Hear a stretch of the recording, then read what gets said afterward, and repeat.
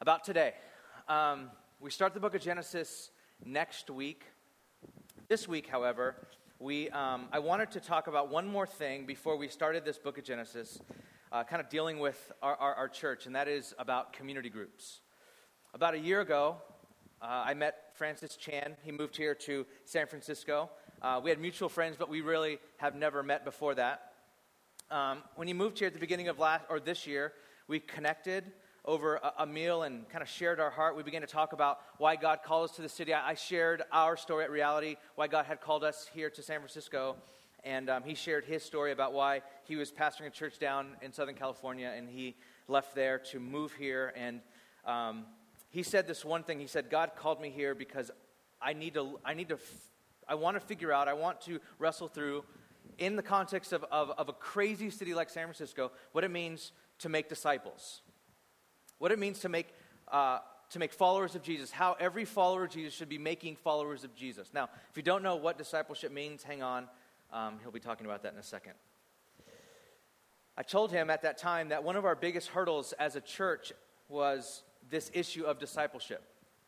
Due to our growth as a young church and the nature of a very busy city, most of you that go to school or have careers work somewhere around 50 to 60 hours a week. And because of the busyness of San Francisco, and discipleship is actually very, very difficult. It was happening in our young church, but we needed, where we wanted to be, we were not there yet. So we began to talk about this issue of discipleship, this intentional discipleship, Christians discipling people, Christians making Christians, or followers of Jesus making followers of Jesus, and what that looks like in the context of San Francisco, in this city specifically, and in this church. He then told me about a writing project that he was doing, writing some material around this very subject of discipleship.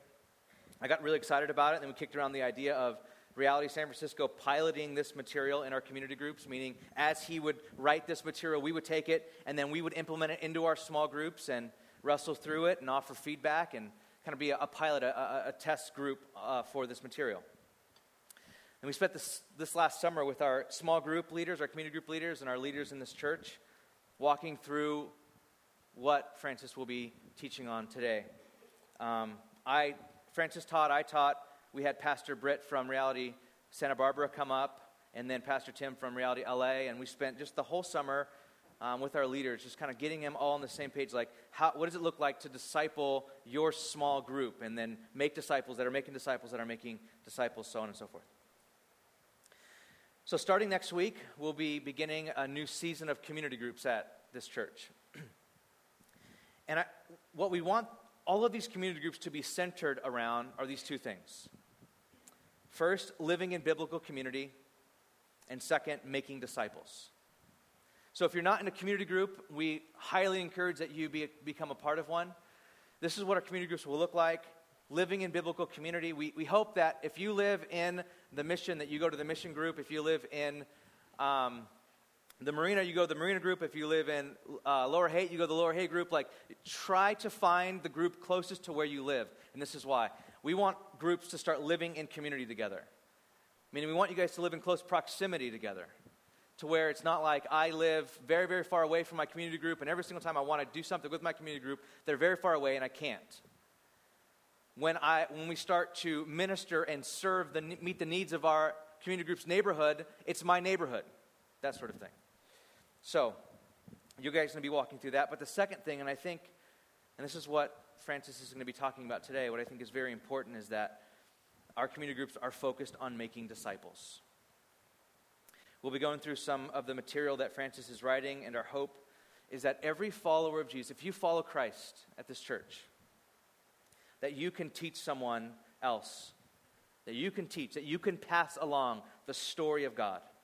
And that's what this material is about. So, and to share more about that, please welcome Francis.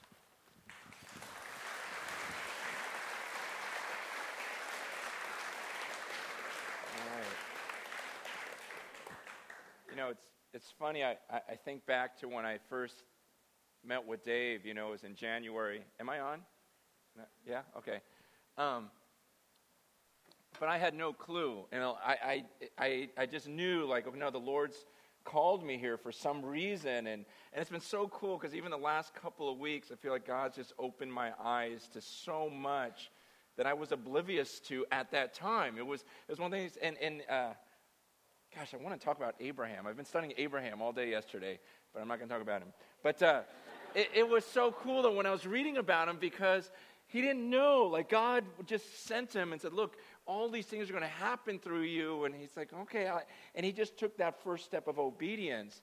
And I just so resonated with that, because I think to how clueless I was a few months ago moving here, but really, really believing this is where God wanted me. And now everything coming together, and I get so excited about it. I didn't even realize, I mean, it's funny, coming here, I didn't realize there were so many Asians in San Francisco. I seriously, that never entered my mind. It was like, just go. It's like, all right, I get here. It's like, wow, feel at home, you know. It never crossed my mind that I was born in San Francisco. Do you know I was born in Chinatown? Yeah, I was born in the hospital in Chinatown. My mother died giving birth to me in Chinatown. And my name, my Chinese name is Chanyan Fan. And the name for San Francisco is San Fan. See, you know, they took the word from San Francisco and made that my Chinese name. They took that word Francis from San Francisco and gave me this name I've hated my whole life. And I thought, wow, that never crossed my mind. You know, I buy this house, you know, move in, and I'm driving to somewhere with my daughter one day, and we pass by the cemetery, and I go, I think my dad's buried in there. It's like a mile from my house, and I just realized my mom and dad are buried like a mile from my house. And all of these thoughts, and then someone approached me like a couple weeks ago, and they said, do you even know anything about St. Francis of Assisi? I go, no. And it didn't occur to me, but it was all about this guy who just took everything he had to give to the poor. And he goes, that's so weird, because that's so your heart is the same heart as St. Francis. And I thought, yeah, and I've been called a sissy. Just kidding. But it's just that whole thought of all these things that I didn't even know, I didn't even get, and now I'm going, wow, it makes all the sense in the world that I'm here. And then just this burden that I have felt about church ever since I became a Christian in high school, where I would read the Bible and I would get this sense like, it sure seemed different back then. Or I read the New Testament, it's like, man, church sure seemed different than just having services and you know, and doing this thing and trying not to swear or trying to do bad things. Like, church was so much more alive. It was so much more of a family, so much more of a body. And so in my frustration all these years and not knowing how to implement that or change that or fix anything, I mean, eventually I just felt like I just got to leave and think and to end up here in San Francisco when God now just going, yeah, these things that have been bothering you have been bothering a lot of people. It's like we know what the Bible says, and we want that, and we hunger for that. And sometimes what we see in church is so different, and yet here I am in San Francisco, probably the city in the U.S. that would be most open to changing the way we do church and going, let's get even more biblical and study this thing. And, you know, meeting Dave and talking to him about this and seeing the need for space, you know, I think it's incredible that the day where you go, you know what, we can't even fit in 2 services anymore is the day we start talking about this discipleship stuff, because I think this really is the solution. God's plan was not that there would just be this one guy up front telling everyone about Jesus and for you to bring your friends into this room and me explain Jesus to them. The idea was that you would be so in love with him and so equipped that you could tell other people about him. That's why, you know, even when Dave brings that word discipleship up, I think some of you go, man, I don't even know what that means. It seems like a pretty, you know, major. It's not that complicated. To me, discipleship is when something so exciting happens in your life. Oh, wait, okay, I didn't say that. Okay, discipleship is like, okay, I ate at this restaurant the other day. It's right by my house. I live in Daly City, and this restaurant came in, and it's just the cheapest. You can get a meal for $2.99 at certain hours. I know. It's called, see, I'm telling you about it, Skyline Cafe. Okay, between 10 and 11 in the morning, between 3 and 6, and between 10 and 1. $3 meals, and it's good Chinese food. It's like the authentic, like hardcore, and so I tell everyone about it. That's discipleship, okay? It really is, and in its very simplified form is, here's something I am so thrilled about, I have to tell you about this. Okay? And what's supposed to happen in our relationship with God is there's such an amazing relationship here. I mean, when you read like what John says in 1 John chapter 1, he says, he goes, here's why I'm writing these things. He goes, I'm writing to you what we have seen.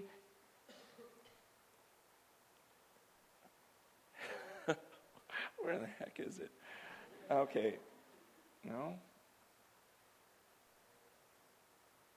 Oh, yeah, it's in the very beginning. Okay. Verse 1, that which was from the beginning, which we've heard, which we've seen with our eyes, which we looked upon, we touched with our hands concerning the word of life. The life was made manifest, and we've seen it, and we testify to it, and we proclaim to you the eternal life which was with the Father and was made manifest to us. That which we have seen and heard we proclaim also to you, so that you too may have fellowship with us. And indeed, our fellowship is with the Father and His Son, Jesus Christ. And we are writing these things so that our joy may be complete. Okay, John's like, oh my gosh, I met Jesus. I touched Him. I spoke to Him. The things I saw. He goes, I'm writing this to you. He goes, why do I write these things and tell you all of this? He goes, because this would make my joy complete. You ever been so excited about something or enjoy something so much, but you got to tell someone about it, or the people you love, you're like, man, if only she was here, if only he was here to experience this with me. And that's what John was talking about. He goes, man, I'm writing this because I spoke to him. You know, the one who created us, who made us, I spoke to him. I hung out with him. I got to tell you everything, because the only thing that would make my joy complete is if you could have this fellowship with him too. If you could have this relationship with him too. And that's the premise behind discipleship. It's one person so in love with God, and as you start obeying the things of God and you start seeing your life change, you can't help but start telling your friends about it. And so what we try to do, and what we're trying to do with this discipleship thing is help you. Is to teach you how to teach and walk through the story of God with someone. And I got to tell you something. It's a story that 2 weeks ago. Okay, I don't know if any of you guys went, but I did this. Me and my friend Chris, we just decided to try to create a conference in the Tenderloin of San Francisco. Did anyone go to that? No? Yeah, it's real popular. And no, but seriously, we had to turn people away. Hundreds of people showed up because I said, let's try, let's do a conference where typically when you go to a Christian conference, you know, you get there, the band's going, then you hear some teaching, band goes again, then you teach, you know, band, teach, for like 2 days straight, you know, and that's a Christian conference. I go, what if we tried something different where we actually did something? Okay? How about if they showed up in the morning and we had a worship time, you know, we taught, and then we sent them out all day, like washing the feet of the homeless, you know, giving them pedicures, cutting their hair, knocking on doors, asking if they need groceries. Why don't we create a bunch of hot meals? And we just went on and on and on. We had, you know, free clothes. We had all of this stuff. So we had like 700 Christians show up to serve and come to this conference. And so what we did was, you know, I taught in the morning. Then we had like 8 hours of service. Did a block party for everyone, all the homeless showing up and everything else. And then at night we taught again. And you guys, it was so cool. It's so different when you're out loving people and talking to them and doing something and then getting together and worshiping. And but the thing is the Wednesday before Friday, we're going to do this conference on Friday. And on Wednesday, Roger, who's in charge of everything, he goes, we have no meat, stocked up. This is City Impact. He goes, we have zero, like nothing. And we have to make 10,000 meals. We're going to make 10,000 hot meals without meat, which I know is great for some of you vegans. But for, for most people, it's like, man, they wanted some meat. And zero money in the bank. He asked his son, he goes, can I borrow your credit card to go buy a bunch of chicken or something? And chicken for 10,000 people is a lot of chicken. But get this. These people have been praying and fasting all week for this conference. Right after Roger made that announcement, about an hour or two later, Trader Joe's calls City Impact and says, all of our freezers just shut down. Will you take our meat? Come on. Are you kidding me? I know, isn't that the coolest? And so this U-Haul truck filled with like ribs and pork chop and steaks. And I mean, it was just one of those amazing, amazing things. And see, this is discipleship. It's me telling you, I got to tell you about what God's doing. I got to tell you some of the things that he's taught me. I got to tell you what I've experienced. Like when you experience stuff like that, I don't know about you, but there's nothing I love more than that. When I see answered prayer and I go, I just spoke to God. Think about that. I mean, it's fun talking to you, but I spoke to God. Okay? And God answered me. Man, I would love to just sit here and tell you story after story after story of just prayers that I would love to hear your stories of, man, one time this happened, and where you just go, you can't explain this outside of God. See, that at the core of this, I don't want this to become like this, classroom education thing. I mean, some of that's definitely necessary, but at the heart of it is not this mechanical must make a disciple. No, it's about, man, I love these people, and I gotta get them to know this God that I know, because this life I have in him is unreal. And that's what John is saying there in 1 John. You gotta get this. You gotta get this. Let's look at the text before I go on another tangent. Matthew 28. Matthew 28 is a passage that if any of you have been in church for a while, it's probably a passage you're familiar with. But I always, I like to go to those passages because some of that familiarity messes us up. Like some of you, the moment I said Matthew 28, you go, oh, I know this one, right? And you know what I'm going to say, and you've heard it before, blah, blah, blah. And that's scary, okay? I mean, especially with a passage like this. I want us to look at it with fresh eyes and go, man, this came from the mouth of Jesus. Matthew 28, verse 18, it says, and Jesus came and said to them, all authority in heaven and on earth has been given to me. Go, therefore, and make disciples of all nations, baptizing them in the name of the Father and of the Son and the Holy Spirit, teaching them to observe all that I have commanded you. And behold, I am with you always to the end of the age. Okay, let's just look at this again. Okay, Matthew 28. And Jesus came and said to them. Let's just stop right there. Jesus came and said to them. Now, normally, those words would be no big deal. Jesus came and said to them. It's like, okay, Francis came and said to reality. Okay, except for the fact that Jesus was dead just a few days ago. Okay? So when it says Jesus came and said to them, that carries some weight. He had been crucified. He rose from the dead. And he told his disciples, look, I want you to gather everyone together at this one place. This risen Christ. And so when he shows up and it just kind of says, yeah, so Jesus came and said to them, that's a huge phrase right now. I don't mean to be morbid or anything like that. But I want you to think,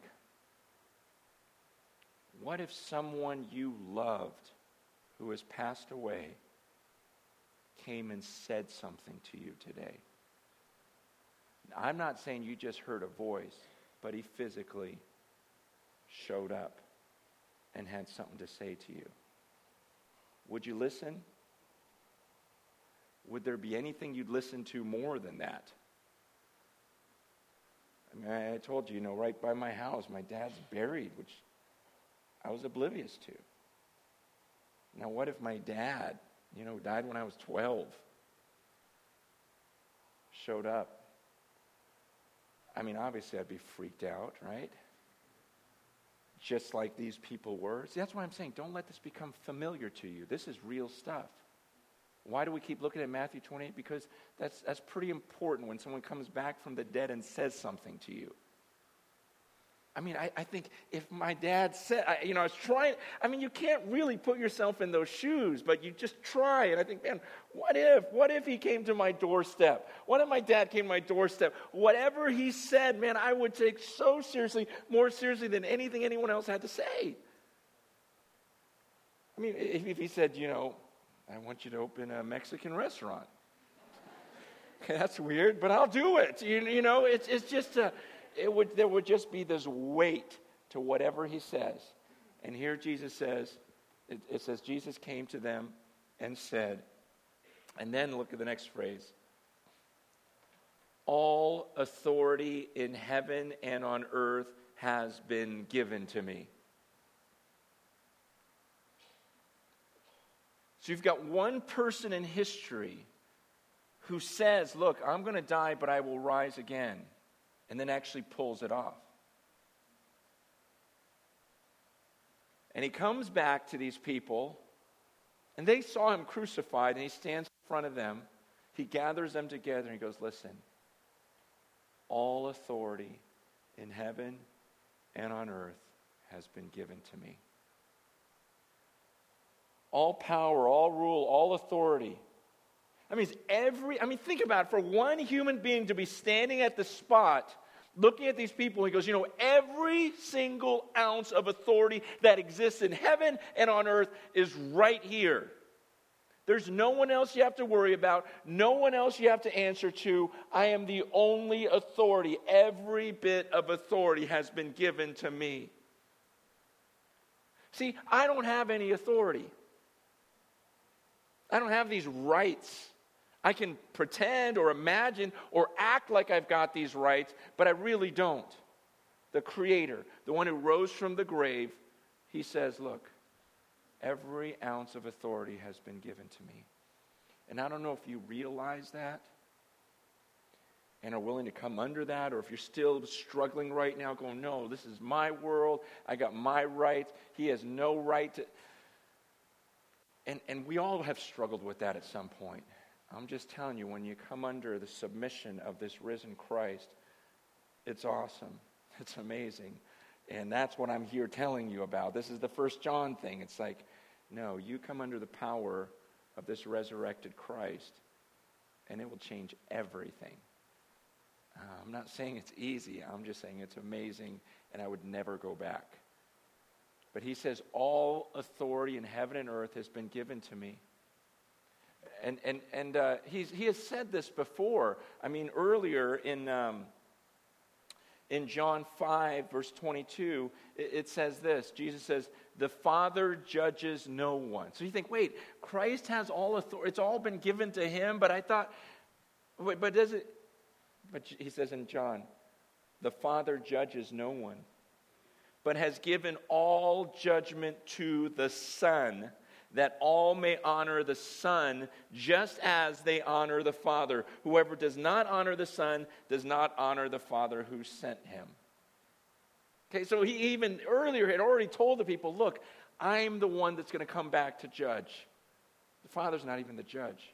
He gave me all authority. Do you understand this? I rose from the grave to prove to you. All authority in heaven and earth has been given to me. And then he says, therefore. Can you imagine how intently everyone is listening by now? Someone rose from the grave and says, I have every ounce of authority that exists. Therefore, you're just going, okay, what do you have to say? What do you want me to do? I'll do it. I mean, what am I going to do? I'm going to fight that? So obviously the next few words are pretty critical. And what he says is, go therefore and make disciples.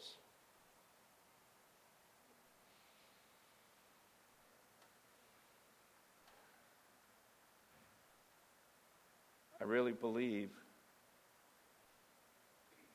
that if Jesus would come in this room and incarnate himself once again and say something, I believe he would repeat this. I believe he'd say, I already told you what to do. I rose from the grave and I said, go and make disciples. Go and make disciples of all the nations, baptizing them in the name of the Father, Son, and the Holy Spirit. Just go start making disciples. Tell everyone else what you just saw. Get them to follow me through baptism. I mean, baptism was this, I'm done. Okay, wow, I'm done with my old life. That's what it meant to go in that water. It's like I'm buried with him, and I'm going to rise again.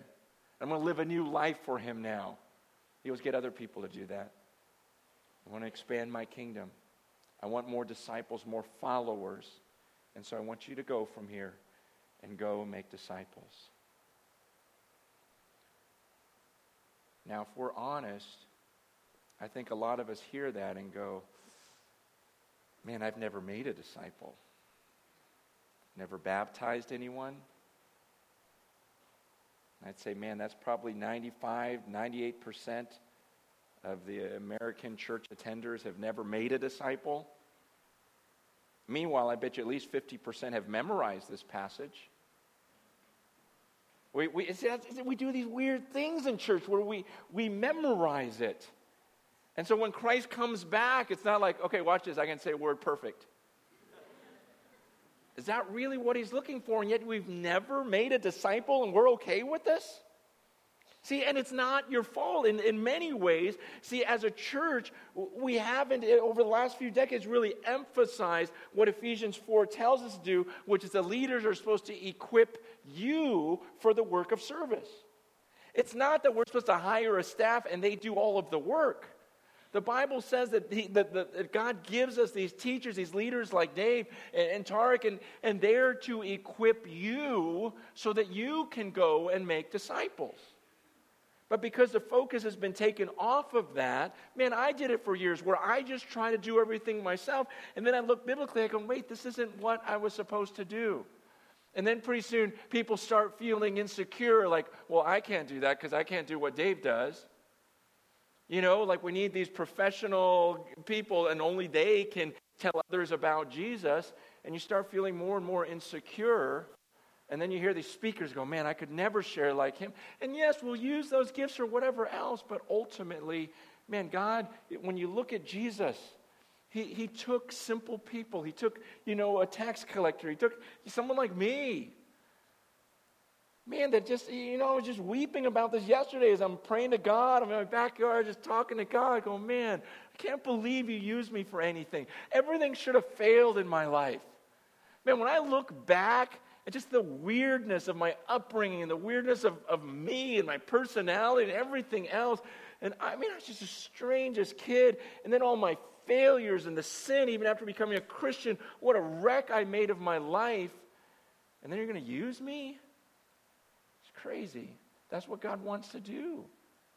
He says, I will specifically choose those people who realize, man, they shouldn't have been anything. And I'm going to raise them up and have them sit with these princes. I'm going to just do these things. And it's just that picture of, I realized, man, in my church, I was doing too much at a certain point to where people got reliant on me and forgot that there was a power within themselves to do these things. That God empowers us to do this. He says, teaching them to observe all that I commanded you. Teaching them to observe. Okay, key word, observe. Teaching them to observe. That means to actually do. That means to actually act upon. To observe what I commanded you. It does not say teaching them to memorize what I commanded you. Okay, when we go out and make disciples, it's great that you memorize stuff. It'd be even better if you did it. Okay? I taught them, he says, go out there and teach them to actually obey, actually observe the things that I commanded. So that's what we're trying to do with this discipleship thing, is not just preach about it to where you're convicted about it or feel guilty about it. It's like, no, we're going to teach you how to do it. That's what I felt like the church was lacking. Is there a practical form where I can help someone who's like, I don't know how to explain God to someone else. Well, here, let me walk it through step by step with you. And yet at the same time, you got to listen. You got to build relationship. You got to know what that person needs. Jesus didn't just give a cookie cutter message to everyone he ran into. Depending on who it was, he had a completely different message. And that's why this is so huge. It says in 2 Timothy 2:2, it says, what you have heard from me in the presence of many witnesses, entrust to faithful men who will be able to teach others also. So get this even right now. What's supposed to happen is I'm supposed to teach. Paul says, what you heard from me in the presence of a bunch of people, he goes, teach to reliable men. Okay, who will in turn be able to teach others also. You get that? So I get this stuff from the Word of God, from God himself. I pass it on to you. But the reliable people, I'm supposed to look for the reliable people who will in turn pass it on to someone else. See, for too many years, church has been, I'm going to sit here and see what I can get out of it. No, you're supposed to get something out of it to pass on to someone else.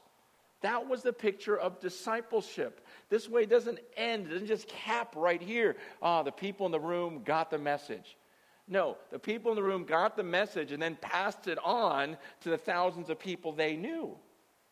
That's the picture here, is we want to teach you how to not just hear the word of God, but how to pass it on to other people.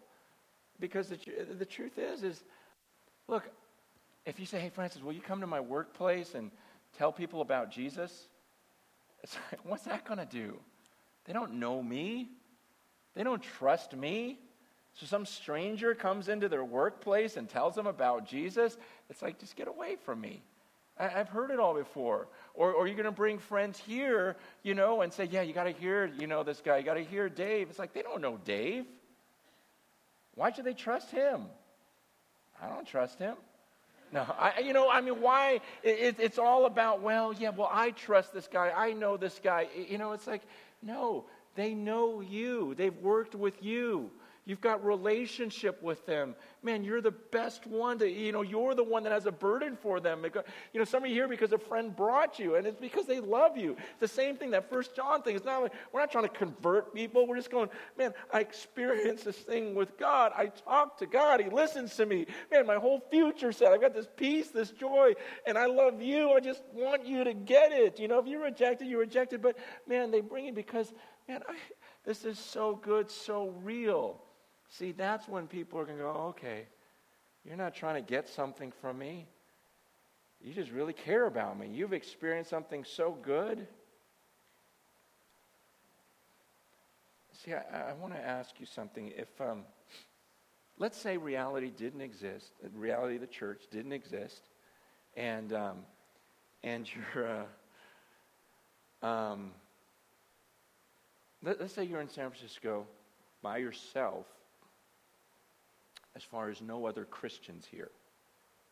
Okay, imagine that right now. Pretend you are the only Christian left in San Francisco. Imagining that right now? Would you be able to keep growing in your relationship with God and in your knowledge of Scripture? And would you be able to now tell other people about Jesus and teach them to obey everything that Christ has commanded you? Are you confident enough right now in everything God's given you and the knowledge you have that, if I were here by myself, by the power of the Holy Spirit, I really believe I could do this. I know my Jesus. I know how to get into the Bible and study for myself and grow, and I know how to pass it on to other people. And I think eventually, man, the Lord would bring people, and I would be able to instruct them, and they could instruct others, and we could start a church. See, I'm guessing most of you look at that and go, man, I don't know. That's kind of overwhelming. So no one to teach me, no one to call me, make sure I'm doing okay. And that's okay right now, but the point is it shouldn't be that way. That's what discipleship is supposed to do. That's what the church is supposed to do, is to equip you so that, you know what, you could stand on your own 2 feet. In fact, you can lead others.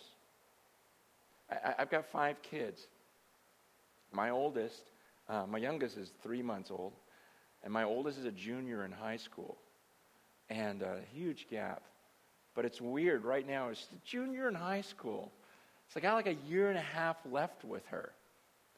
And my goal as a dad is I want to know that a year and a half from now that she could survive on her own.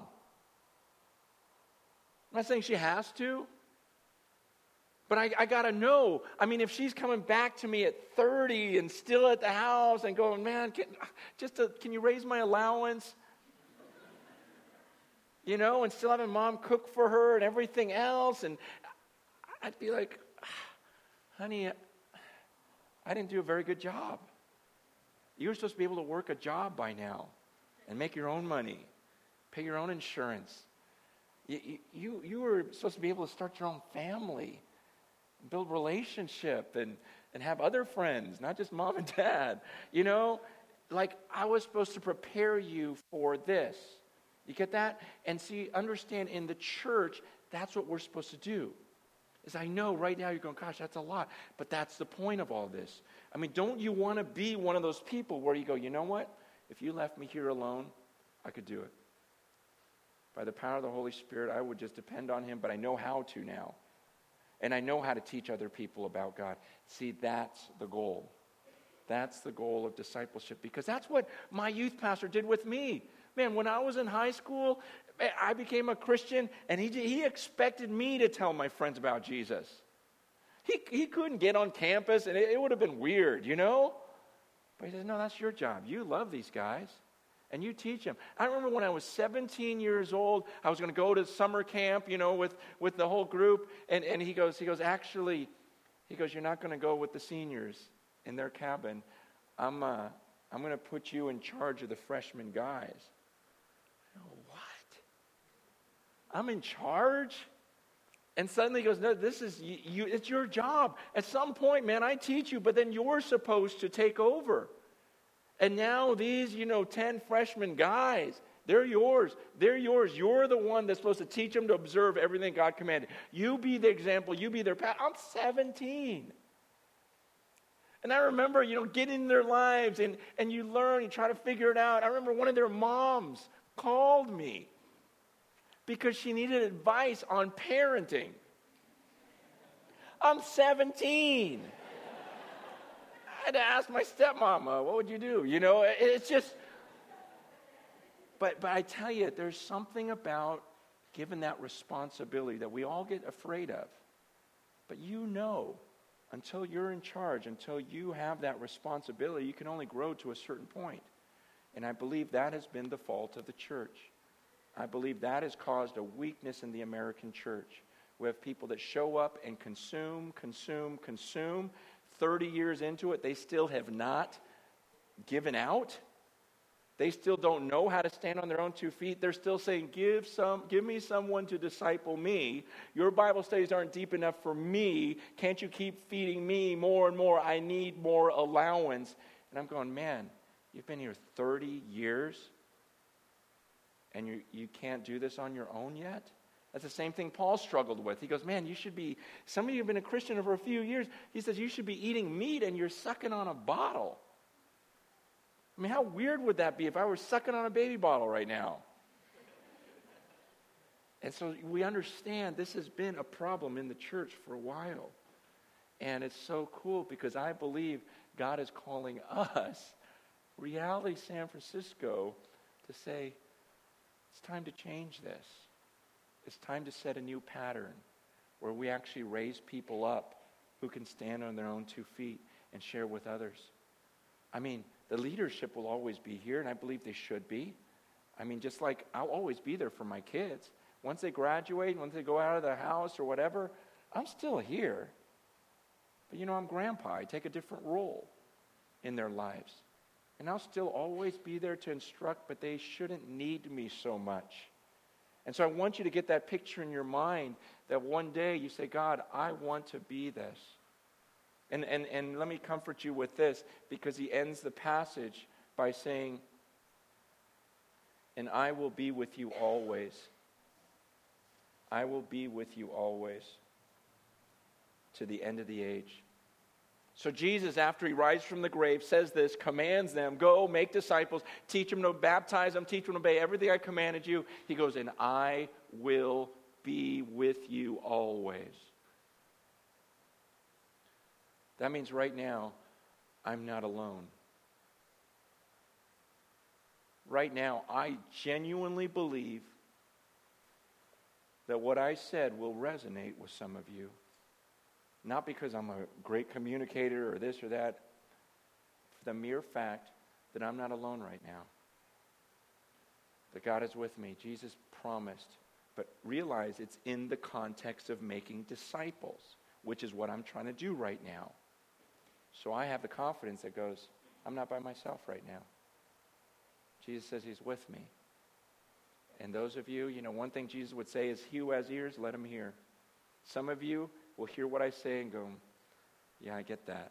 I'm going to do that. I need to do that. I want to do that. And others, you just go, I don't want anything to do with that. He also said, after he rose from the grave, he told them, look, don't leave. He told the disciples, he goes, whatever you do, don't just go and leave just yet. He goes, stay here, wait in Jerusalem until you receive the gift.